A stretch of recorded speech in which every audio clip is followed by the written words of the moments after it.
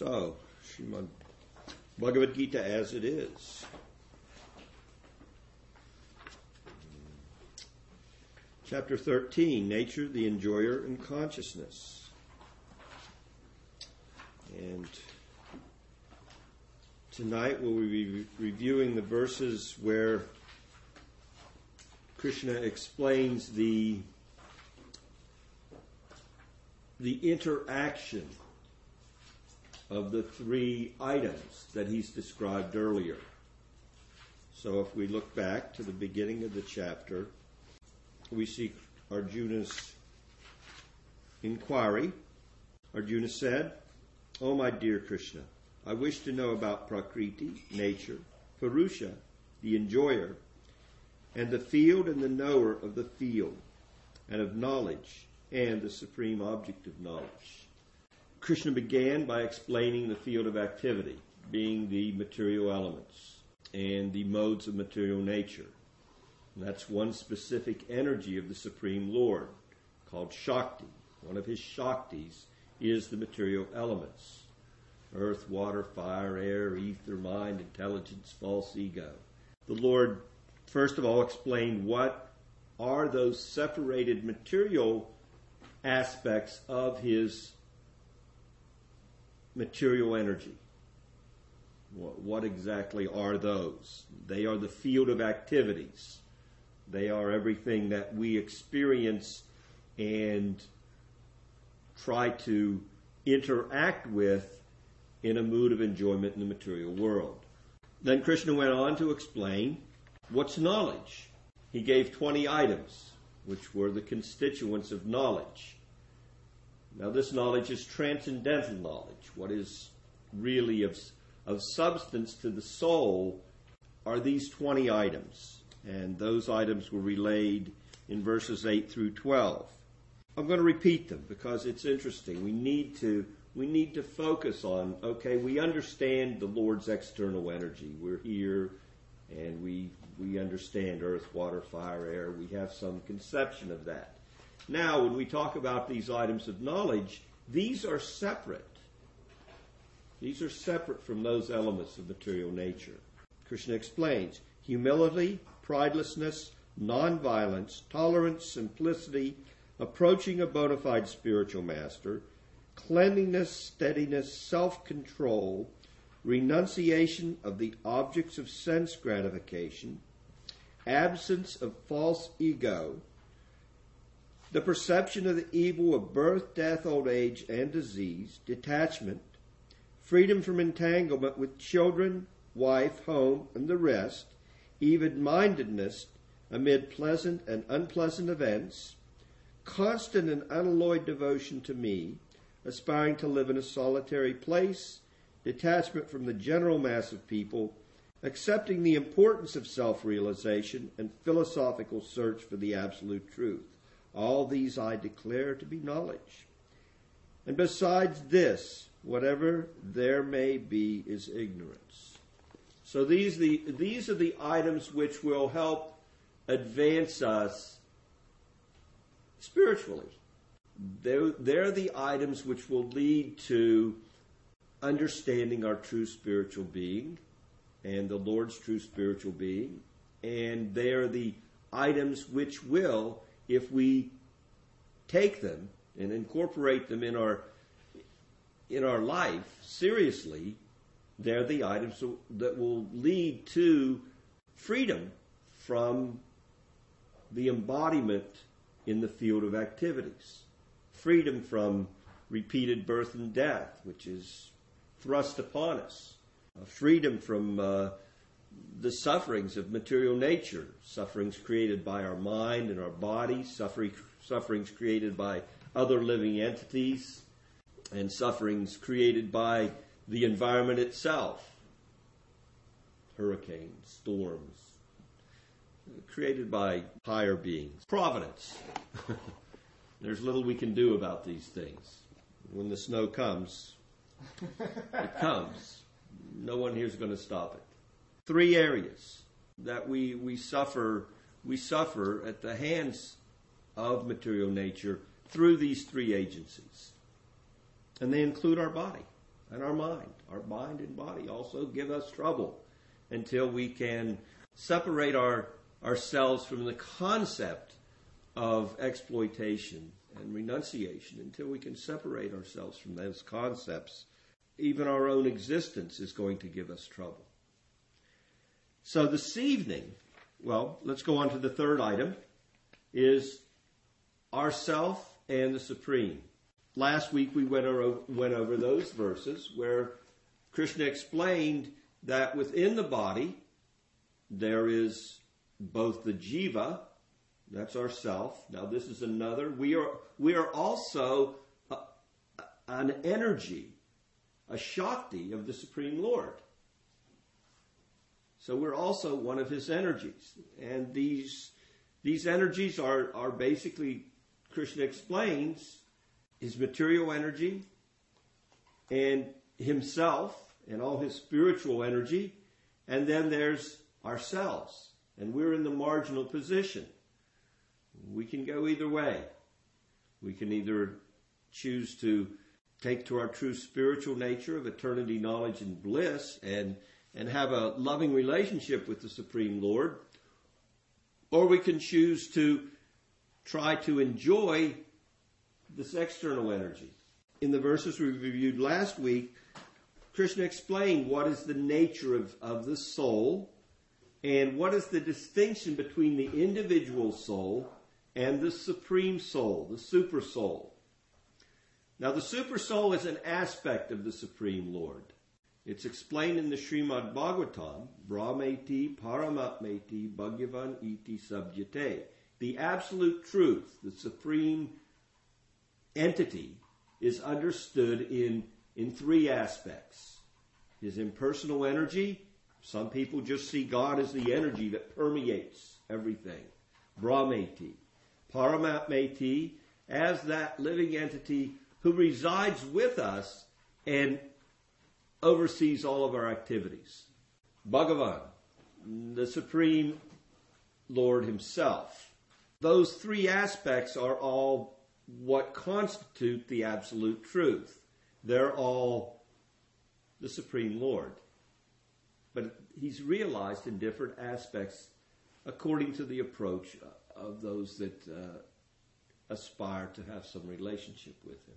This week, we're going to go over a set of verses which explain how the living entity, ourselves, the jiva, is caught up in the material energy. So I'll read the English of the verses and then we'll chant one. I think we'll try to cover 8 or 10 verses. I'll start with text 19.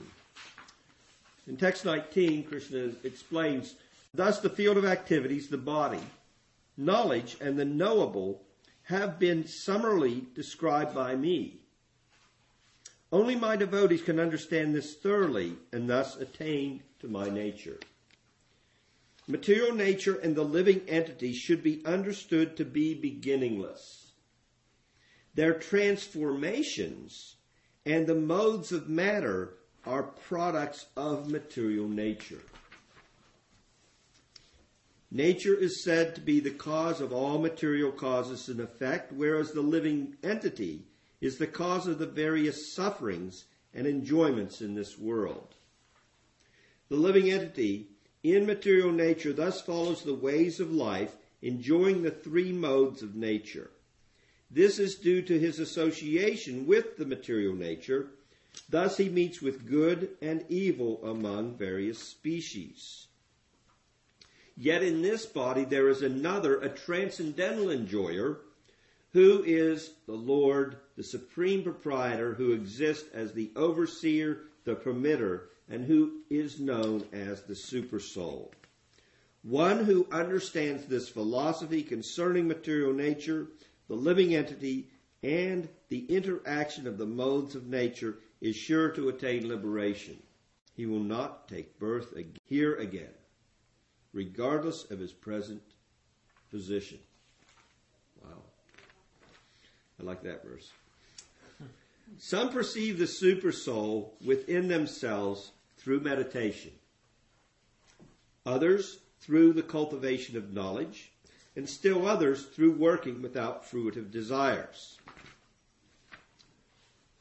Again, there are those who, although not conversant in spiritual knowledge, begin to worship the Supreme Person upon hearing about him from others. Because of their tendency to hear from authorities, they also transcend the path of birth and death. O Chief of the Bards, know that whatever you see in existence, both the moving and the non-moving, is only a combination of the field of activities and the knower of the field. One who sees the super soul accompanying the individual soul in all bodies, and who understands that neither the soul nor the super soul within the destructible body is ever destroyed, actually sees. So I was thinking this evening we could chant a verse that Prabhupada often quotes. That's text 22. Purusha prakriti styohi bhunkte prakriti jan gunan karanam guna sangosya sadasad yoni janmasu. The living entity in material nature thus follows the ways of life, enjoying the three modes of nature. This is due to his association with that material nature. Thus he meets with good and evil among various species. Umajana Trimanandasya, Jana Jana Salakaya, Chakshur Unmilitanyena, Tasmai Shri Gurave Namaha. I was born in the darkness of ignorance, but my spiritual master has opened my eyes with the torchlight of knowledge. I offer my most respectful obeisances unto him. We'll jump back a couple verses and put this verse in perspective. So verse 19, Krishna has explained that I've showed the difference between the material energy and knowledge and the spiritual energy. And the spiritual energy, the living entity, is of two varieties. The infinitesimal spiritual spark of the Supreme Lord, separated, the Supreme Lord himself, who in this particular chapter is primarily presented in his feature as Paramatma, that supreme entity who pervades and supports the entire material manifestation. So verse 20, material nature and the living entity should be understood to be beginningless. Their transformations and the modes of matter are produced of material nature. The Lord's various energies, just as the Lord is eternal, his various manifestations of energy are also eternal. They're part of his being. So the Lord exists not only as his own individual personality, but he also has all those various energies that come from him. So these two energies within this world, one being his external material energy. And if we go to the 7th chapter, 4 and 5, Krishna explains the same. In 4, he explains the material energy and its aspects. Bhumir apo nalo vayu kam mano buddhirevacha ahankara iti yamme vina prakriti astita. Earth, water, fire, air, ether, mind, intelligence, and false ego, altogether these 8 constitute my separated material energies. And then he goes on in the 5th verse, the 7th chapter, apare yam itas twanyam prakriti vidime param jiva bhutam mahabaho yayedam daryate jagat. So aside from the material, besides these, O mighty armed Arjuna, there is another superior energy of mine, which comprises the living entities who are exploiting the resources of this material inferior nature. So the living entity is of Krishna's superior energy, spiritual, his fragmental part and parcel, but infinitesimal. So we have the same characteristics. We're eternal, we're full of bliss, and we're full of knowledge. The verses we're covering tonight are going to give us an indication as to how the living entity is caught up in this material energy and illusioned by its influence. So that's our position.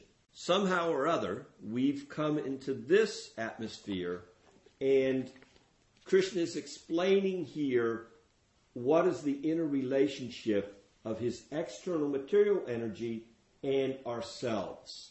Material nature and the living entity should be understood to be beginningless. So both of these energies of the Lord are eternal. But they appear to be temporary due to the influence of the external material potency, the material energy. It appears that it's mutable. Although the soul's eternal, Krishna's made this fact perfectly clear in the second chapter. Never was there a time when I did not exist, nor you, nor all these kings, nor in the future will any of us cease to be. So we're eternal. But the circumstances that we're in, those are temporary. They last for some time, and Krishna explained in the second chapter. It's like the seasons. Like the seasons of the year we see year in and year out. Similarly, we change from boyhood to youth to old age. And when old age comes, then there's another course of activity. It's interesting. This will come up from time to time. But Prabhupada deals with it here in a way that we should take to heart. And that is, how did we, being with the Supreme Lord, being his spiritual energy, come into this environment? So if you read the purports, that is the mystery of this material creation. How we got here. How we decided this is for us. Actually, the living entity is originally the spiritual part and parcel of the Supreme Lord. But due to his rebellious nature, he is conditioned within material nature. Then Prabhupada goes on, and this is the important point. It really does not matter how these living entities or superior entities of the Supreme Lord have come in contact with material nature. The Supreme Personality of Godhead knows, however, how and why this actually took place. In the scriptures, the Lord says that those attracted by this material nature are undergoing a hard struggle for existence. But we should know it with certainty from the description of these few verses that all transformations and influences of material nature by the three modes are also productions of material nature. So there's always, especially now, we notice there's two camps, and they're arguing. Well, the soul came from here, or the soul came from there. We were originally with Krishna, or we were originally in Krishna's potency, or we came from Vishnu. And of course, these things there will be people, according to their level of understanding, they'll take to one conception or another. We need to keep our mind focused on advancing in spiritual life. Philosophical discourse is good. It's good for the mind. It strengthens.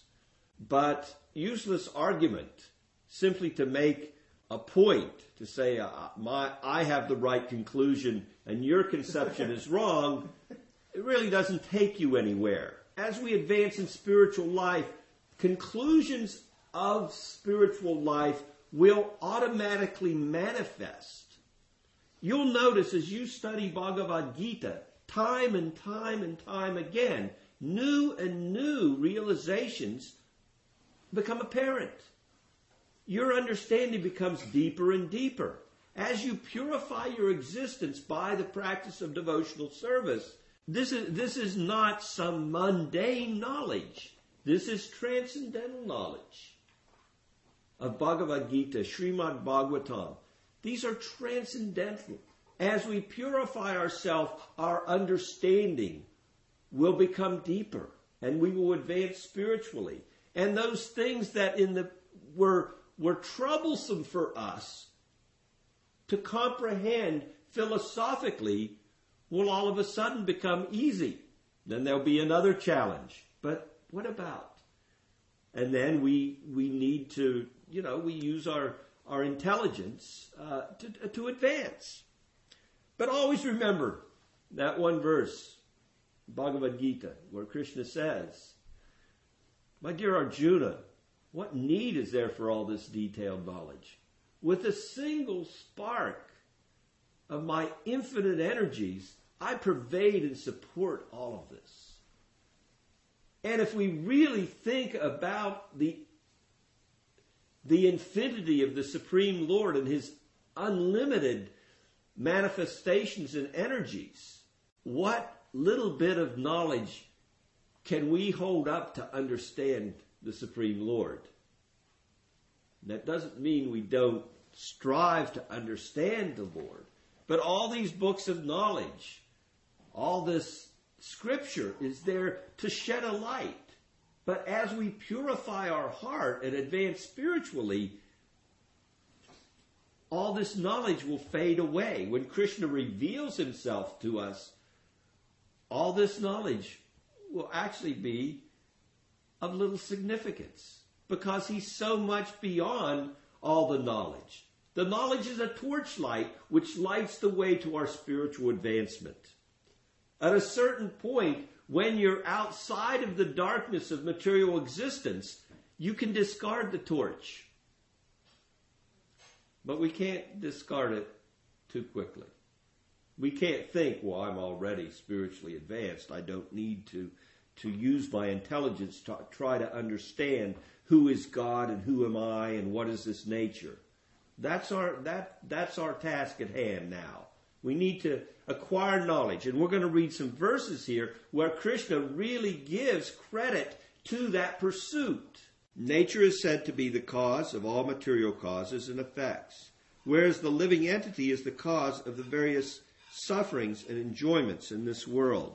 So we can see in this verse that nature has one part to play, and we also play a part in this entanglement which we call our life. What does nature play in? All right, so I'll tell you what nature plays. Nature provides the ingredients, provides the field of activity, the body, the senses. What are those constituents? Earth, water, fire, air, ether, mind, intelligence, false ego. That's what nature provides. But also understand that nature, that is a Shakti, an energy of this Lord. So it has its own deluding power by its influence on the living entity. And what do we have to add to the equation? We have consciousness. The elements of material nature are not conscious. With our consciousness, we can become illusioned by that nature and think that we're enjoying or suffering. Now, we're not the body. We're not the senses. We're not the earth, the water, the fire, the air, the ether, nor the mind, nor the intelligence, nor the false ego, or that misconception that I am any of those constituents. We're none of those. But what we bring to the equation is we bring the conception that we are. We think, I am. I am. I am. I am black, I'm white, I'm old, I'm young, I'm smart, I'm dumb, I'm beautiful, I'm ugly. We take all this and we project ourselves into these elements and we assume the illusion that that is our true being. And because of that, we enjoy and we suffer. The elements in and of themselves, they don't enjoy and suffer. They have no consciousness. They're Krishna's external, separated potency. Eternal, they exist, but they go through transformations based upon our assimilation of that conception of existence, which is not based on spiritual reality. So moving on, verse 22. The living entity in material nature thus follows the ways of life, enjoying the three modes of nature. This is due to his association with the material nature. Thus he meets with good and evil among various species. So how many species? Millions. How many? Million. I think it's 8 million. Isn't it? Very good. 8 million species of Living entities. plus there's humans. Yes. So 8,400,000. So the breakdown is as follows. We'll start with the lowest. The lowest is the aquatics. 900,000 aquatics. Okay. Then we go to plants, vegetables, vegetation, trees. 2 million. So 900,000 aquatics, including orca whales that can Killer whales. Yeah. that are very big and sometimes get hungry or want to throw you around. Playful, yes, probably. 200,000 plant life, 200,000. 1,100 worms and reptiles. Dig up the earth anywhere. Just dig up your body anywhere. Yeah. And the worms crawl in and the worms crawl out. Yeah. So, 1,100,000 worms and reptiles, and 1 million birds. Now understand this is throughout the whole creation, so when you go to your biology books and you look up the birds, I don't think you'll find 1 million species on this planet. 3 million beasts, 4-legged creatures. Dinosaurs. At one time, yes. Yeah. All kinds. All kinds. And there's 400,000 human form. The distinguishing factor between the 8 million and the 400,000, the 400,000 have enough intelligence to ask, how did I get in this mess? The other species, they're just in it. And they're conducted by the modes, by material nature. Everything for them is more or less instinctual, is it not? And if you look at the planet, I was just thinking this today, Archie and I were out, and was thinking, it's really a lot easier. If you really consider the job of material nature, it's only when you come to the human species that everything gets really, really material. I mean, come on, the plants, the animals, everything goes naturally. It's very simple. I mean, jiva jivats the jiva none. They eat each other to survive, but boy, they don't leave a mess behind. It more or less than that. Us, ugra karma. We have to make stuff. We make skyscrapers and buildings and cars and pollution, and it goes on and on.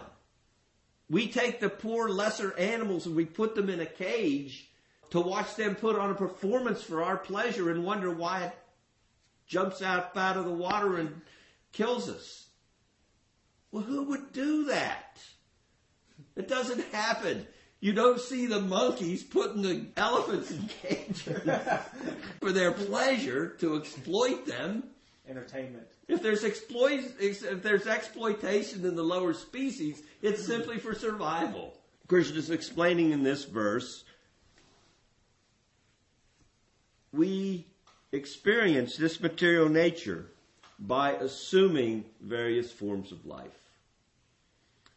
Now that 400,000, although a minority, is so very important. All the rest of that is the only section of bodies who have the intelligence to advance spiritually, not available to the lower species of life. We can actually rid ourselves of the misconceptions of material existence and advance to the spiritual platform. We have the intelligence. The dogs, the cats, the bugs, the birds, the beasts, not possible. The living entity in material nature thus follows the ways of life, enjoying the three modes of nature. Now, what are the three modes of nature? Goodness, passion, and ignorance. Living entity is enjoying these modes of nature. This is due to his association with that material nature. And we talked about what is that association. Thus he meets with good and evil among various species. Text 23. A very important text.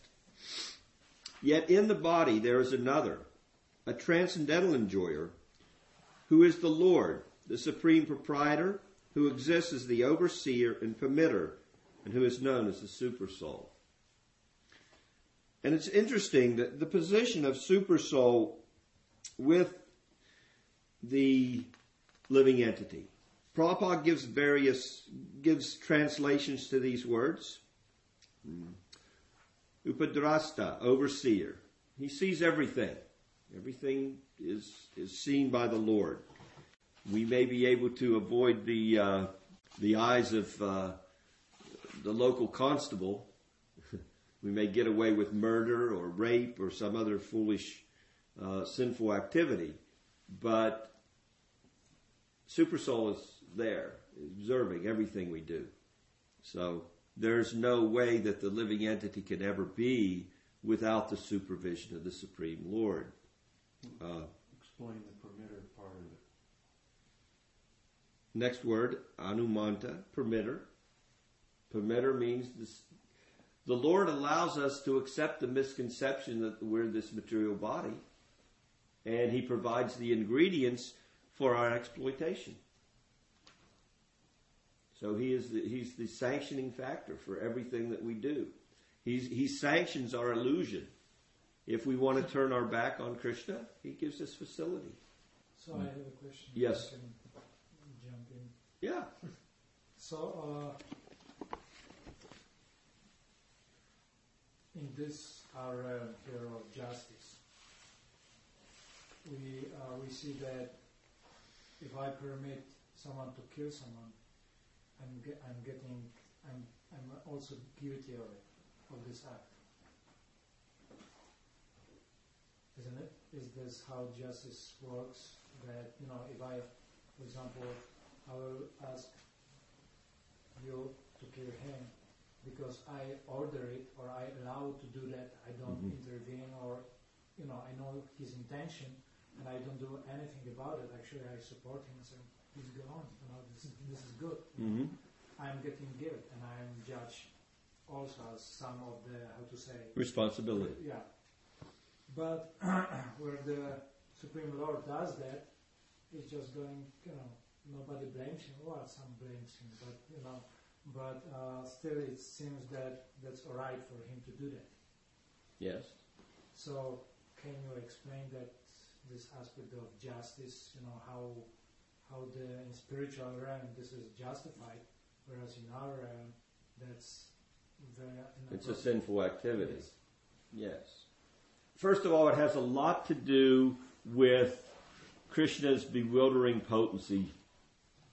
The living entity is thrown in material nature and covered over by bewilderment, by a lack of knowledge, avidya. And that in and of itself is a misconception.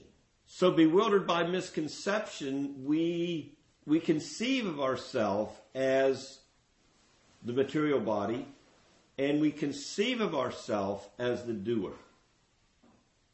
When in essence, everything is being conducted and carried on by material energy.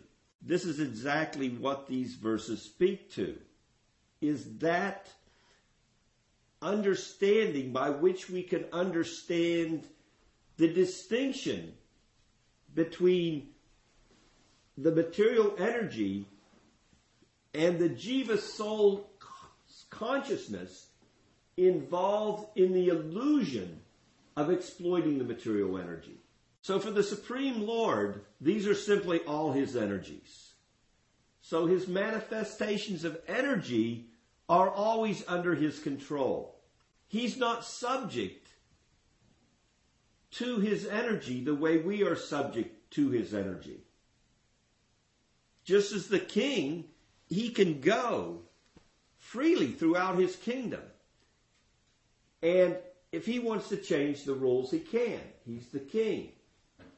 The Lord is the Lord. He makes the rules. He's not subject to those rules. Although you'll find that, generally speaking, he always follows his rules. He says in Bhagavad Gita, it's important that someone of knowledge, and he's the most knowledgeable, act in such a way that other people will follow his good example.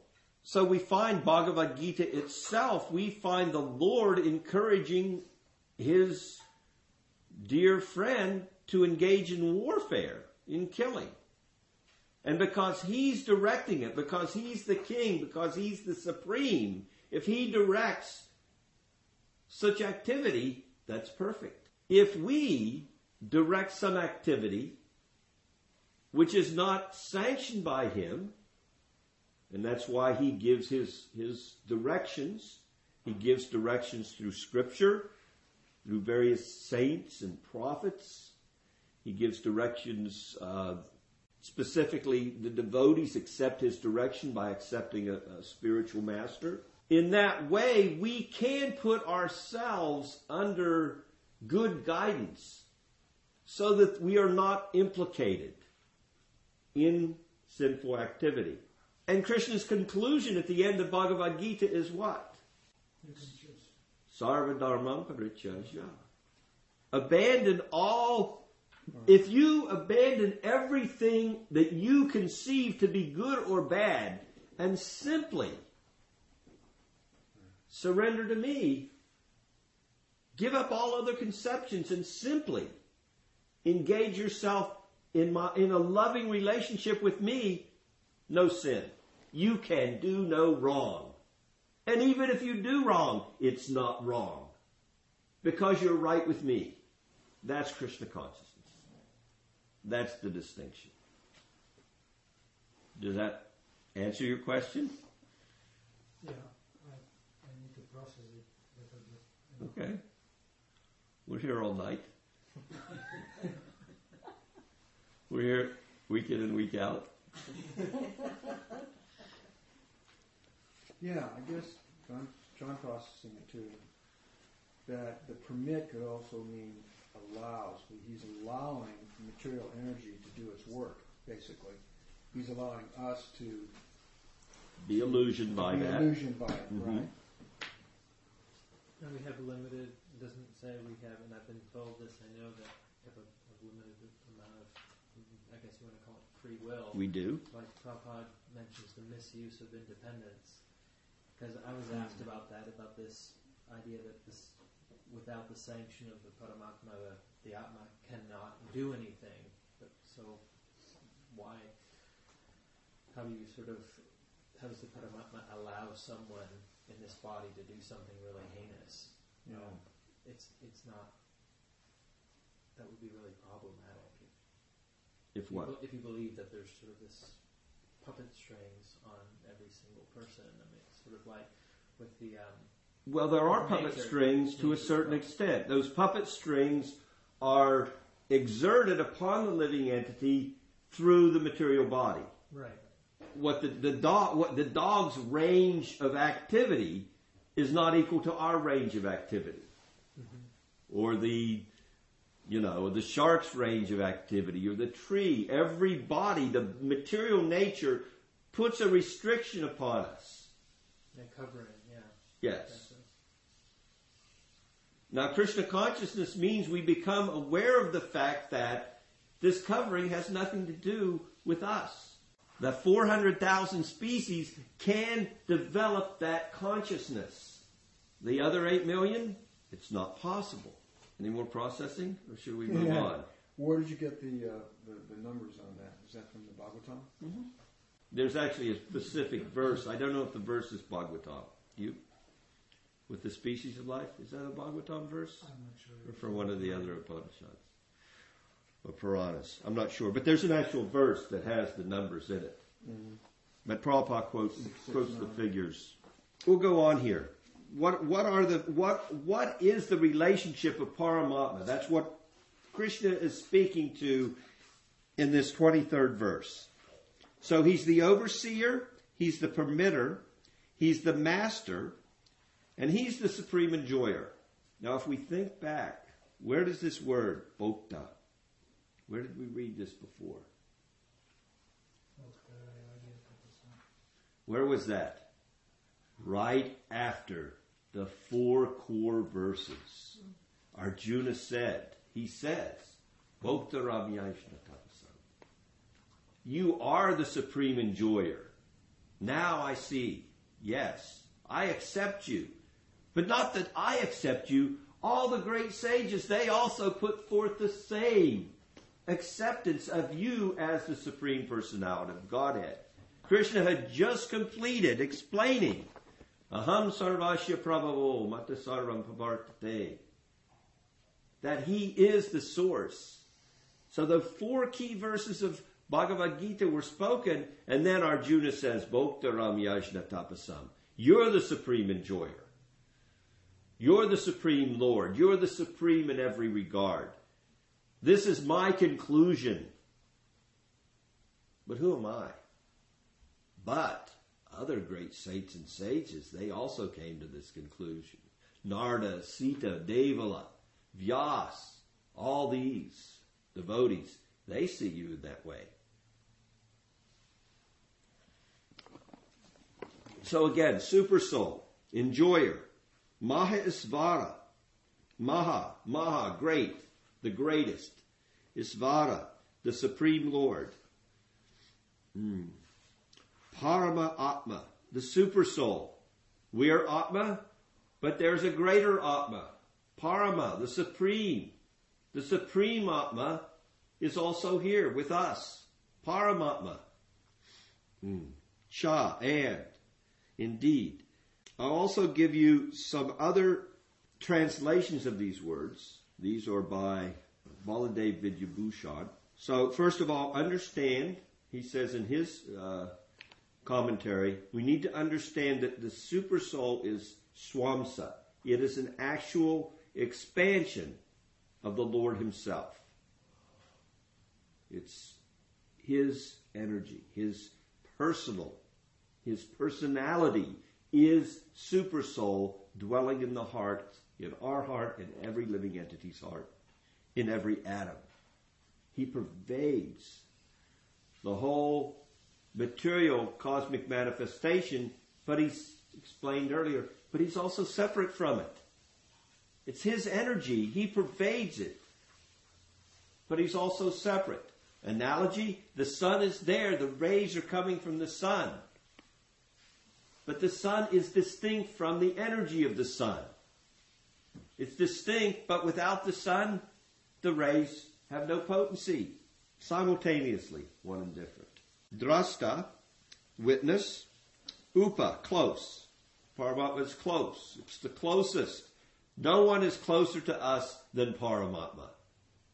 Not your husband, not your wife, not your dog, not your children. Krishna is the closest in his Paramatma feature. Upa, Anumanta, bestower of favors. Everything that comes to us is coming by the mercy of Paramatma. He's the benefactor. He's our supreme benefactor. Not our employer, not our husband, not our father, not our grandfather, not our nation, not any of those things. All the benedictions, the supreme benefactor for all of us is Paramatma. Bharta, he's a supporter. Bhokta, protector. Another translation for the word Bhokta. He's the ultimate protector. Again, whatever you think that's protecting you, really, if we go back, if we go and we go and we go and we see what is the underlying principle of our protection, that's Krishna. And in this material world, specifically in his manifestation as Paramatma in the heart of every living entity. We'll move on. One more verse here. One who understands this philosophy concerning material nature, the living entity, and the interaction of the modes of nature is sure to attain liberation. He will not take birth here again regardless of his present position. That is how transcendently potent the knowledge of Bhagavad Gita is. It ends birth and death. Just coming to this understanding of Krishna, of his external energy, of his feature as Paramatma, as his expansions, the jivas, whose consciousness pervades the entire universe. Wherever we look, we see living entities. They're everywhere. And even there's living entities we can't even see. How many are there? We can't count. To have this knowledge is so transcendently powerful that Krishna is giving here, that if we can get a glimpse of this knowledge, even if we're in the most precarious material situation, with or without material desires, whatever our situation is, if we can simply take the shelter of this transcendental knowledge, we are going to be relieved of the miseries of material existence. That's how powerful this knowledge is. I misspoke. I'm going to go over 2 more verses. 25 and 26. How do we get this knowledge? What are the practices by which one acquires this knowledge? In verse 25, Krishna outlines the three practices of yoga, which lead one to this knowledge. Jnanis, the jnani yogi, philosopher, the karma mishra bhakti, the one who works without fruitive desire, and the Astanga yogi, the practitioner of meditation. All 3 of these transcendentalists can come to this understanding of supersoul and the individual soul and the material nature. And then Krishna goes on in the 26th verse, and as for the rest of us, that includes me, that can't do this Astanga yoga, who don't have a great philosophical mind to delve into the depths of a full understanding of Sankhya philosophy, to those who can't go off to the Himalayas and sit in trance until they actually have purified their heart to such an extent they can actually perceive supersoul. There are yogis in prior ages and even in this age who are remnants of those prior ages that are still living that actually perceive supersoul. For the rest of us, Krishna goes on in the next verse and he covers us. What's he say? Again, there are those who, although not conversant in spiritual knowledge, that don't have the knowledge of these disciplines, of Sankhya, of Astanga, of Karma Mishra Bhakti. But we begin to worship the Supreme Personality upon hearing about him from others. Who are the others? Krishna's devotees. Because of their tendency to hear from authorities, they also transcend the path of birth and death.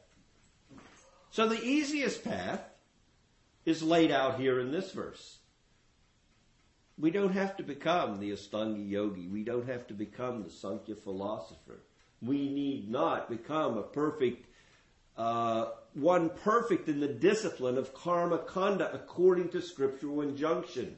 Karma kanda meaning how you have to do everything perfectly under direction of scripture without attachment to the result. We don't need all that. Because in this verse, Krishna speaks to the potency of hearing, simply hearing from authority. And the process of devotional service begins at that platform. Shravanam kirtanam Vishnu, smarnam pada sevanam. Shravanam kirtanam, hearing about Krishna and repeating what we hear and chanting His holy names. Next week we'll conclude this chapter. I've gone over as always. Are there any questions or comments? Thank you for that. Hare Krishna.